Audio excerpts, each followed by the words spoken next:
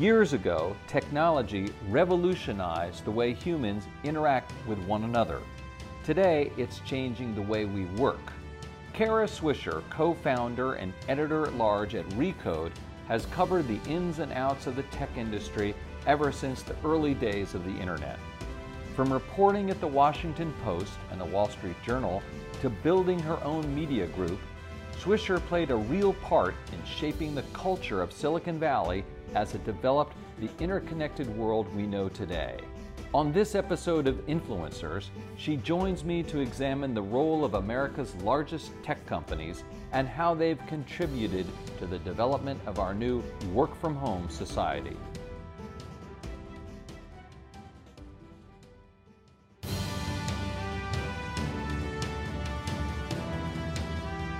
Influencers with Andy Serwer is brought to you by Verizon. Hello everyone, I'm Andy Serwer and welcome to Influencers and welcome to our guest Kara Swisher, co-founder of Recode, now owned by Vox, contributor to NBC, and also an editorial writer at the New York Times. Contributing. Yes. Columnist. I shouldn't say whatever. editorial writer. Yes. They got all kinds of different Whatever. roles. No one cares. Okay. We care. You care. All right. How's it going, Kara? Good. I'm sorry I was texting, but I was texting to Katie Couric about something you said that was funny. Oh, okay. Well, All that's right. salient, right? Salient, yes.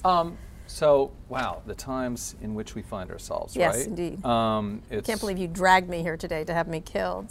You're not with going to die. coronavirus. None of us are going to die, although you said people will die. They and will. In all seriousness, Yeah. that's the whole, we have no idea how bad this is going to get. It's going to Yes. get worse. Yeah, life is analog. Sorry. You Yeah. know, for all the digital things I cover and you talk about, life is analog. And this is a virus that is analog and it's spreading in an analog fashion and, you know, affects us all. Your And brother's a doctor. You talked to him Indeed. about it. So I guess, does this relate to technology, Silicon Valley? Yeah. Sure, there's a lot of right? solutions. There's a lot of things that we're utilizing. The last time we had something even approximating this was SARS, and it wasn't as serious a problem as this has become, global phenomena and global crisis. And we didn't have, the last time this happened, we didn't have apps. We didn't have phones the way we do, the smartphones. We didn't have Facebook. We didn't have Twitter. We didn't have on and on and on. And so it's a really different, people are coping, at least from a work point of view and a school point of view, a little better, given that everybody has to socially distance themselves and they can come together socially on social media, for example. And in fact, it's working pretty well in a good way, finally, I think. Yeah, I mean, there are a lot of facets there because you talk about social media, Commuting, and then there's commuting, telecommuting, right? And telemedicine, then there's conferences. There's bad behavior by people in Silicon Valley as usual, which is like, hey, it's a virus, just like a viral thing, and then people get shut down on Twitter. Yeah. There's Twitter, Yeah. of course, as always to talk about. Yeah. But it can be used as a good thing that these Right. technologies didn't exist the last time we had the crisis like this, a pandemic crisis, and they've helped. They've helped a bad situation. Obviously, AI is going to be used to figure out where patterns are in this. If we do enough testing across the world, they're doing testing and analysis. And so there's a lot of good things about technology in this. And I think technology companies, by and large, have reacted pretty well to how to deal with their workers at home. They're at least stepping up to the gig workers in some cases, how to take care of them. And we're all starting to realize how vulnerable our society has become from an employment point of view. And then informationally, they're trying really hard to keep out the bad information and try to stop the bad actors, such as Amazon cutting off price gougers of things like Purell and other things, and Facebook and Twitter trying to take off bad information about how to get a cure for coronavirus. I mean, that gig economy point that you made, I think, is a really important one because at these big companies, I think people might be surprised to learn how many Most people are contractors. They're contractors, right? Yes, quite a lot. I think at Google, it's 150,000. It's some number that's really larger than you thought. It's not 150,000, but it's a large amount of the people that work at these companies are contractors. And then you have companies like Uber and Grubhub, all these things, and Amazon, delivery. It's all contract workers. And so these people are without protections, without health protections, without job protections, and really have to go to work. And at the same time, there's going to be a big push for delivery at home, with most people staying home, hopefully. And so it's kind of an interesting situation of how to protect those workers. But you raised another point there, which is to say, in this society, you're going to need these Uber drivers Yep. and Grubhub people, and those people they have to work because it's their livelihood and they can't They don't afford have to a take a, choice. a Well, week yeah, off, unless they're right? sick, and then there Right. should be paid sick leave for them. Right. And so it really does begin once this is over, which at some point it will be. We have to start thinking hard about what kind of society we have created and what protections we need to put in place to protect all people who work and have a better life for them. So it's made us think about it in a really dramatic fashion. I mean, it's sort of, I mean, this has always been the problem with these gig economy workers. They're kind of having it both ways. So in other words, right now I'm hearing that, I think it was Uber or Lyft, one of them was going to be offering protections to some of their drivers who are getting sick, but then that sounds like an employee. Right. So then the government may come after them. Well, they already have. You know, Yeah. there's things like in California with AB5, Yeah. and you know, this is a game these companies are playing. Right. They are employees, Yes. and they need to pay up, and that's just the way it is. And I think the question is, do we, you know, many years ago, Gavin Newsom and I, who's now the governor of California, talked about this new designation of worker. We have to change what a worker is and how we protect them, and you know, it brings into very sharp relief how important healthcare is and the delivery of healthcare. You know, you could see in the future a lot of these tech companies getting into healthcare. I mean, why couldn't Amazon do testing for this virus? You know, probably would do a better job than the Trump administration, although that's a very low bar. You know, you could see, you know, you'll see Apple get into healthcare, Amazon get into healthcare, maybe Google get into healthcare. Yeah, I mean, as far as Amazon goes, excuse me, a lot of people were saying they'd be the perfect company to deliver 100%. masks and everything else. But and they do it right. Would the government, would POTUS call Jeff Bezos up, you think? Well, that's the issue. I mean, of course, but you know, as soon as we get rid of this clown, the better, because he's just bringing his personal gripes into what really requires people to do just a really good job at governing. And so that's another thing that you've seen in this crisis, is that who is good at executing. And that's really going to be critical in this crisis and also in general in life. And you see the governors of all these states stepping up and doing an excellent job, both Republican and Democrat, like Mike DeWine and Larry Hogan, who are Republicans, Maryland and Ohio, and Jared Polis in Colorado, Gavin Newsom in California, Governor Pritzker in Illinois, and many, many others. Let's talk about Google and this website that they supposedly have or don't have. What do you know about that? I'll tell you what I know. Okay. What Trump announced was false, was a falsehood. What it was an idea, and I think someone just said it to him and he just repeated it. That seems to be what he's done several times in this thing. He says something, doesn't retain it properly, and then repeats something that he just makes up. And so I'm going to give him the best benefit of the doubt here. It was an exaggeration. I think it was a lie, but he exaggerated a discussion that was going on between the White House and tech companies, which took place last week. And one of the ideas is this website. It makes sense. You would have a website, a matching website where you could find out where you could get tested, if we can get tested, by the way. That part hasn't been fixed yet either. But where you can get tested, your symptoms and this and that. And so Google had been a division, not of Google, of Alphabet. Alphabet owns Google. Yeah. Is another division at Alphabet is called Verily, and it's life sciences essentially. And it was working on a website for California, probably with the Newsom administration there. And it was going to do a very small test case in the Bay Area, and it was not ready. And so he conflated that with the fact that 1,700 Google engineers had agreed to volunteer for whatever efforts Google was making in this area. And so Google does that periodically during all the hurricanes, all kinds of things. I remember they moved very quickly. Same thing at Twitter when Haiti was under a hurricane watch. And so he conflated 1,700 workers working on a website that will be up very soon, not like websites of past. And I'm like, what is a website of a past? Well, you know what that was. What? Oh, he was referring to Obamacare. Oh, that. Oh, I see. Okay, Yeah, whatever. He's just it's just idiotic. Of course, listen, that was a debacle. Let's be clear, but this is a crisis. Right. And so, I think Google did a very nice thing by saying, or maybe they're trying to curry favor, by saying, we're going to do it, and they weren't going to do it. But their first reaction was essentially WTF. Like, essentially, right. That's what that was their first, like, we're not making that. And then their second was like, we're making one with the federal government. Well, it reminds me a little bit of when Microsoft found out they won the JEDI contract. Oh. They didn't even have a press release made. Yeah, They're like, we won? They were shocked. That one's now in court, right. obviously, because, again, it looks like the president put his thumb on the scale for that one. We'll see. That's going forward. Right. What is the mood like in Silicon Valley? I mean, a lot of people accuse that part of the world of being in la-la land, and in in their own bubble. Do Right. they take this seriously now, you think? You know, I think it's interesting because for such a digital culture, it's very analog. You know, the buses, their campuses, they've got food and dry cleaning and haircuts. They live on those campuses in a lot of ways, and more than any other offices, the offices of Google or Facebook or Twitter, they're very populated because it's very comfortable to work there, and because they provide everything. You know, it's I call it assisted living for millennials. You know, any kind of thing they could have, they have. And so they're very used to going in and interacting together. And, you know, engineering is, even though it seems like a solo craft, it isn't. It's a group act, it's a team activity. And so they are used to gathering.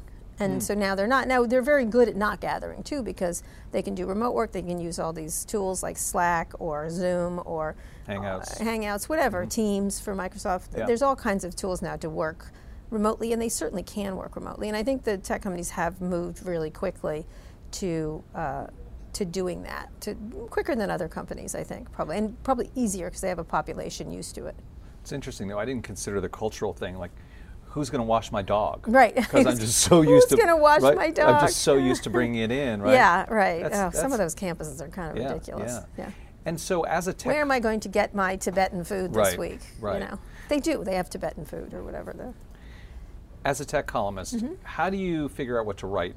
Generally, but right now especially. Well, you can't write anything without typing coronavirus right now. I think it's really hard to, I mean, we can talk about antitrust issues right now, but there's not going to be any legislation, there's not going to be anything having to do with it investigating at the Justice Department, which was taking place. Like just last week, there were hearings where Yelp was involved and all kinds of others about antitrust issues. There's been ongoing investigations at the FTC around the size of tech companies. So it was ongoing. It's just stopped right now, like everything else in the country. So you really can't. I've written about that quite a bit, but it's really hard to write about anything but this right now because there isn't anything. I mean, you think you'll have to find, well, here's a new company, maybe working on a vaccine? I did. Yeah, I actually right? started writing about, initially, Yeah. a couple weeks ago, I wrote Yeah. about, like, we're going to need to focus on Zoom and some others, like some other companies that are telecommuting, because telecommuting didn't really take off as much as people thought it would. Now, of course, it is. Right. And so, you know, this week I'm going to write about Twitter being good, finally. It's actually useful. It's not Right. the cesspool that it typically is, that it can be useful in a crisis, that you feel a sense of belonging on a site like that and Yeah. have a community, and so you feel connection. I'm sorry to say, I was going to ask you some questions about that because I know you don't want to tip your column too much. Sure, but that's okay. I mean, in other words, gosh, there's so much going on there with, you know, the activist management. Oh yeah, Silver We've Lake. talked about this a lot on Right. Pivot. Yeah. Yeah, and you know, then of course there's POTUS.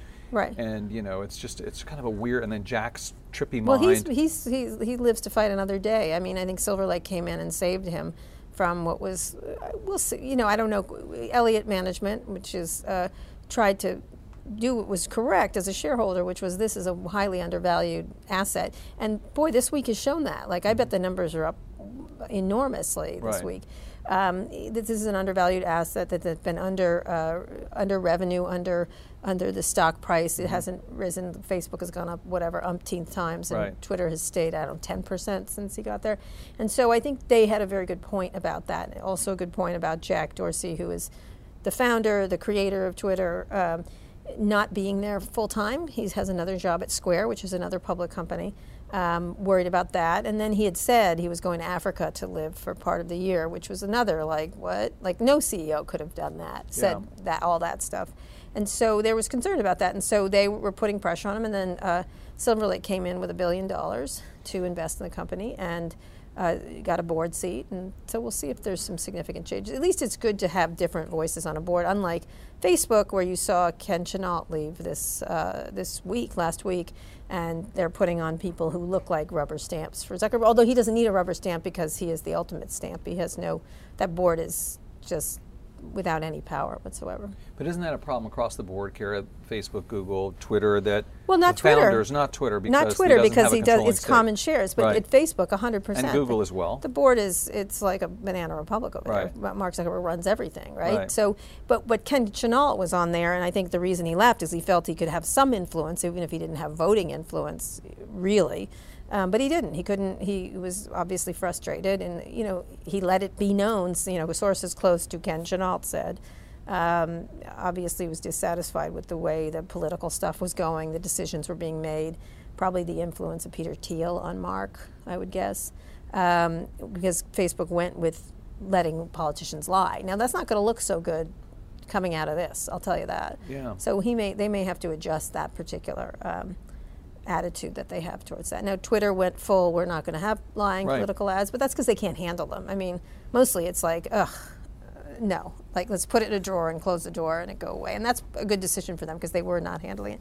And Google took the middle ground, which I thought was the best one, which is we're going to watch micro targeting. We're going to not let people lie. We're going to watch them very closely. That to me was the most responsible of the big platforms. And still they've got issues on YouTube and other places, but they're at least trying to be responsible. Well, let's talk about Facebook a little bit, Kara, because people like yourself, and I've written negative things, and God knows Roger McNamee's out there. Yeah. And yet, the stock remains. Right, and the advertisers remain as well, of course, right? There's nowhere else to go. Right, so what's going to... And after this, a lot of companies are going to go out of business after this. They're going to be left standing, the big, powerful companies who can wait it out with the money, and Facebook being one of them.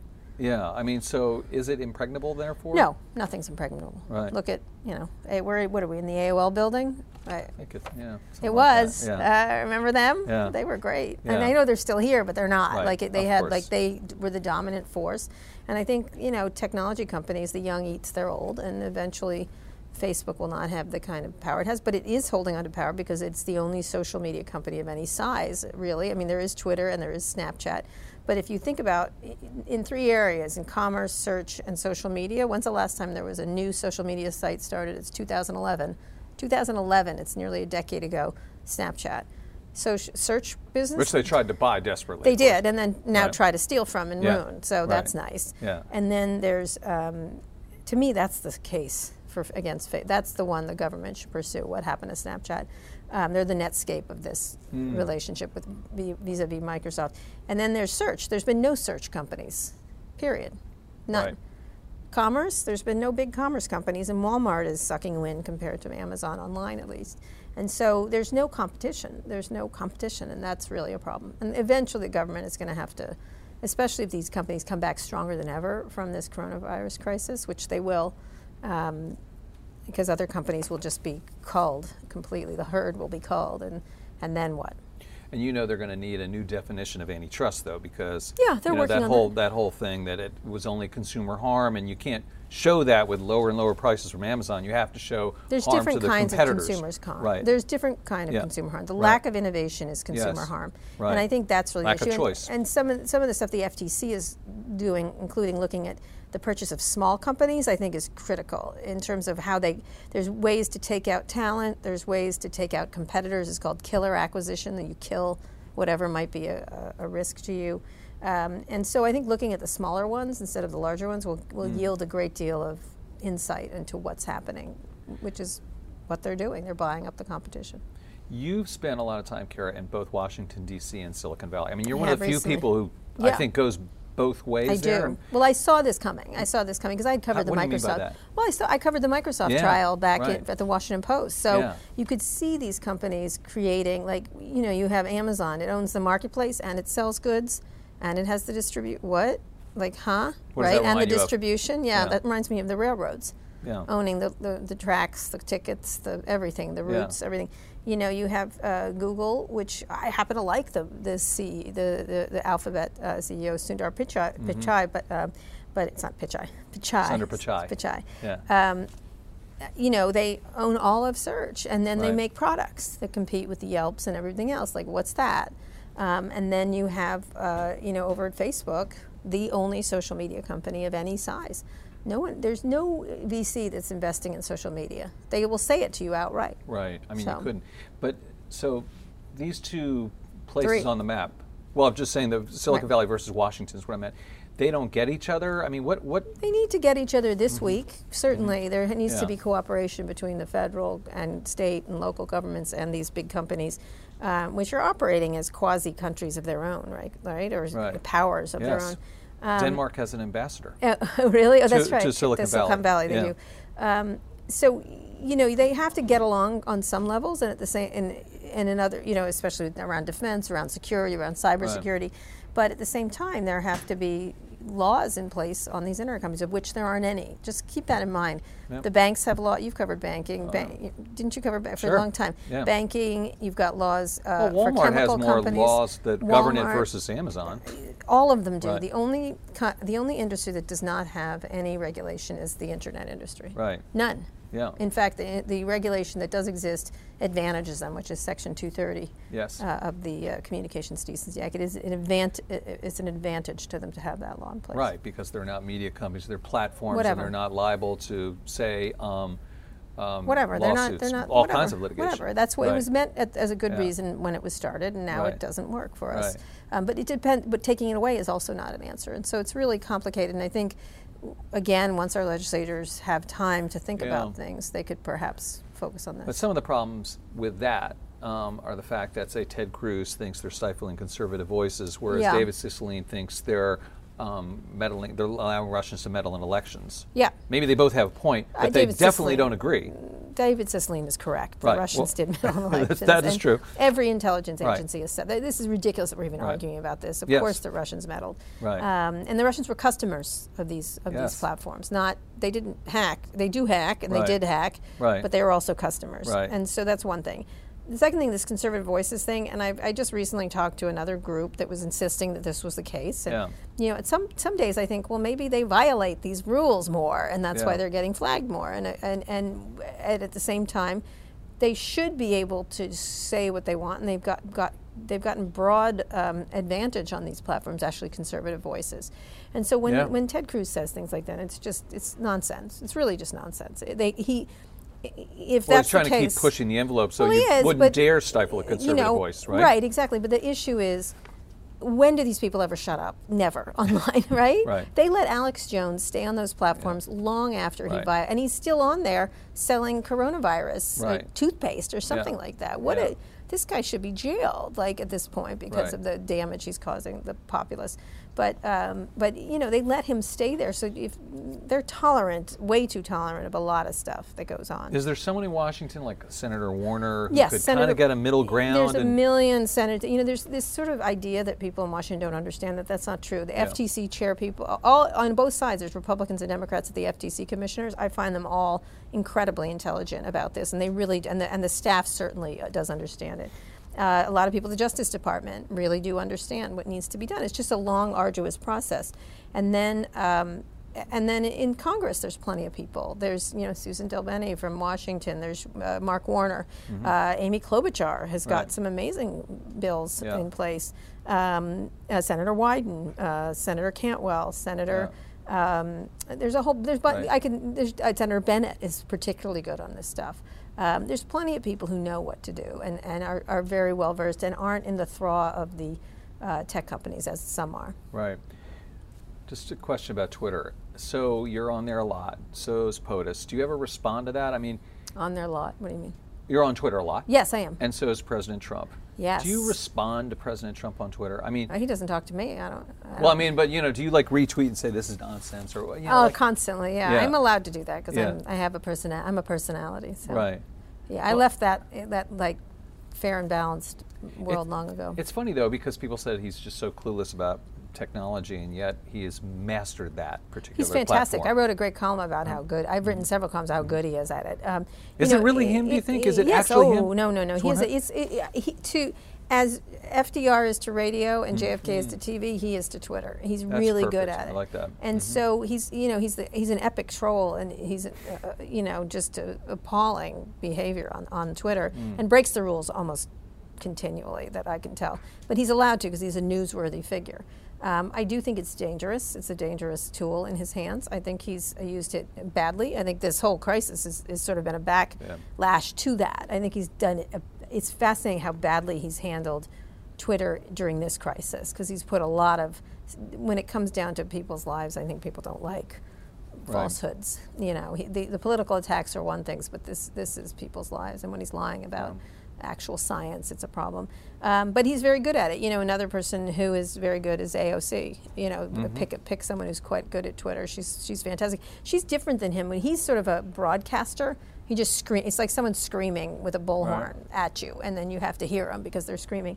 she's a more call and response kind of person, and she speaks internet. You know, she speaks Twitter. Like, she's a native speaker of it. And so I think more and more politicians, you know, they're all on it, and the press is all on it, and so there's a lot of discussion going on. And then there's all these people who just popped up and are really good, like George Conway, who I would have agreed nothing on, but I really enjoy him on Twitter. Right. You know, I can't wait. I was saying to him, I saw him recently. I said, I can't wait till we go back to not liking each other again on regular topics, on policy issues. So, but it's an interesting place where certain people have done incredibly well.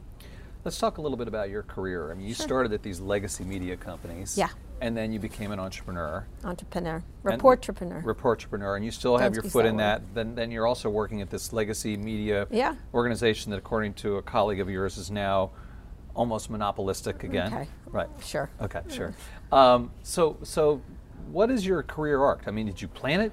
Yes, I planned the whole thing. I know. Well, When we were went in to school together. Right. Exactly. No, I think I've been entrepreneurial my whole career, and I think once I started covering the internet as a young reporter, at first at the Washington Post, when I covered AOL, Right. I think I started to see that this was a shift, very much like radio was and television was.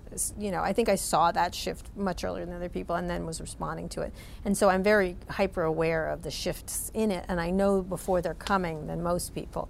And so I pay a lot of attention to the impact on media, which I've always been aware of. And so that's how I moved into podcasting. I thought, well, now, you know, I did that 5-6 years ago. Now it's the thing, right? And I've got 2 very big podcasts, make a lot of money. And the reason I did it is because I saw the mobile devices getting so prevalent, the app software being terrific, and then the fact that people had these great AirPods and things like that in their ears and were really utilizing books. And I thought podcasts make sense, and so I started doing that. Is that what you like the most of your? I mean, I you've got do, different now I do. things. You've got your column. You've got going on TV. You're writing still. Yep.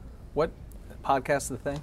Yeah, right now, but I have other things that I'm interested in. Yeah, I think podcasts are amazing. I think they're really fun, and you have real fan base. It's a really interesting business because we make a lot of money at it. We happen to. Not everybody does, but we do. We have very high CPMs, which are cost per thousand, and it's very low cost to make them. We have a very lean staff making them, and people love fans. The fans are crazy. Like the fans I have from the podcast, both Recode, Decode, and Pivot, are crazy fans. They love you and they talk to you and they want. It's not this week. I'm not going to do selfies, but it's a really interesting dynamic. The relationship you have, and you can also do really.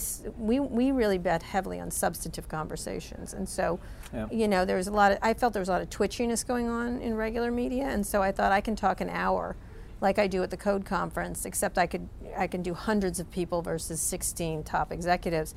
You can meet people like Shoshana Zuboff. We had her on early. Yeah. She does surveillance capitalism. Yeah. I think we were among the first people that had her on. Or Stacey Abrams. I remember hearing about her early on when she was working in Georgia as one of the top legislators there, and I had her on early before anyone heard about it. So you could really find, you know, or Kirsten Green, who runs Forerunner, which does all this VC investment, or you can go to big names like Elon Musk or Mark Zuckerberg. We did a very famous podcast where he messed up quite substantively. Right. But it's a conversation, and so it gives people a chance either to show their true colors or really show colors that aren't so attractive. Right. You know, I refer to that Ben Smith column. Yeah. And I think it is an interesting point he made that everyone thought that the internet was going to diffuse media, and it did in a way, and now it is becoming reaggregated perhaps. What are your thoughts on that, Kara? I don't know, we'll see. I just, you know, I think all media companies are, you know, one payment away from going bankrupt. So, you know, I mean, look at this. What's going to happen now to all media companies, not just the New York Times. I think they're in a strong position. But nonetheless, this is going to be a real hit to all kinds of media companies, and will cull media companies. And certainly the strongest will survive. And by the way, the New York Times and the Washington Post have been doing amazing work on coronavirus. I have to say, it's go-to stuff. It's going to be difficult no matter where you are in the food chain, in the media business, largely because Facebook and Google control all digital advertising. Control and dominate, and they're monopolies on that. I mean, does that mean that the golden age of digital media is over? No. I mean, but you know, you had that crop, like the... Sure, the BuzzFeeds, the Vice, Fox. Politicos, because they're... I think it's just hard to do media now. The golden age of media is over. And so, you know, it used to be the Washington Post used to print money, right? Doing classifieds and display ad, remember? But the problem there was not digital, it was Walmart coming in, and then Hechinger and Woody's closing. That wasn't. That's what killed. That's what hurt the Washington Post. Craigslist. Yes. Yep. Next. Right. First was Walmart. First was Woody's going. Woody's. Woodward and Lothrop. Woodward and Lothrop. Yes, we remember. Going. Garfinkel's, Woody's, Hechinger, all kinds of local retailers who used to do display advertising didn't win Walmart, and Walmart didn't advertise. And then Classified got hit by Craigslist. And then subscribers got hit by the internet. Now that people do now like to subscribe, and the Washington Post is doing a thriving business in subscription. But it's got a limit to its ability. It's never going to go back to what it was. Right. What is the model or models that you think will work going forward? Trying different things. We've shifted a number of times. Like, so early on, I realized that digital business was over a long time ago because I understood that Facebook and Google were going to dominate. Just ads, for instance. Absolutely. There's no winning. There's a race to the bottom. It's a race to the bottom, and there's no way I could get a great enough people. No matter how good you are, you cannot beat them. You discovered that with Recode, like after a while? Before that. Before when I was at the Wall Street Journal with All Things D. It was just impossible. So we made an enormous amount of money on events, right? And then everybody tried that. You know, we're still in business, which is great, although it's been hit by coronavirus. Right. But we moved into events, which was very lucrative, like enormously lucrative. And then podcasts. Right. You know, just keep trying different things. And so I think if you're in the media space, you have to try like 10 different things and then try to get costs in line with that. And it means there's going to be a lot of small companies is really what it is. But large behemoth media companies are very hard. Yeah. Again, as you've seen here, they tried to do at Yahoo. They tried very hard. They're trying. Trying. Keep going. Keep at it, Andrew. Hey, so last question, Kara. Where's Tim Armstrong? What happened to him? Yeah, he left the Where'd building. Where'd he go? He left the building. Where's Marissa He's Mayer? got a new thing. All these geniuses with their ideas. I remember having to listen to all of them. It's hard. Yeah, whatever. So they did okay. Yes, there's that whole point as well. Yes. Yeah. What do you want people to think about you, or I don't even want to say remember because we're too young, even though one of us is going to. Something I don't know. What? No. 6-0. Oh, yes, we're going to get old. Right. Yes, I'm thinking nothing. I'm going to keep going, Andrew. I don't know what you're doing. So fun, death. Fun, death. How do you remember that? I know that. That was what I was going to put on my tombstone. But the punctuation is critically important. It's fun, exclamation point, fun, exclamation point, fun, exclamation point, death, period. Yeah. Got That's it? right. Got it. Punctuation is always critically important in my life. No, I want to keep doing things. I'm going to change. I'll do things that will surprise people and shift. And I think that's critical if you're going to be a journalist. You have to remain forever curious, including about your own business models and stuff like that. Most journalists aren't. They are now, but they weren't for a long time. Yeah, no, that's true. All right, Kara Swisher, co-founder of Recode, New York Times, NBC. Everything. I'm a polymath. What do they call it? You're a polymath. Yeah. Anyway, thanks for joining us. All right, thanks a lot. You've been watching Influencers. I'm Andy Serwer. We'll see you next time.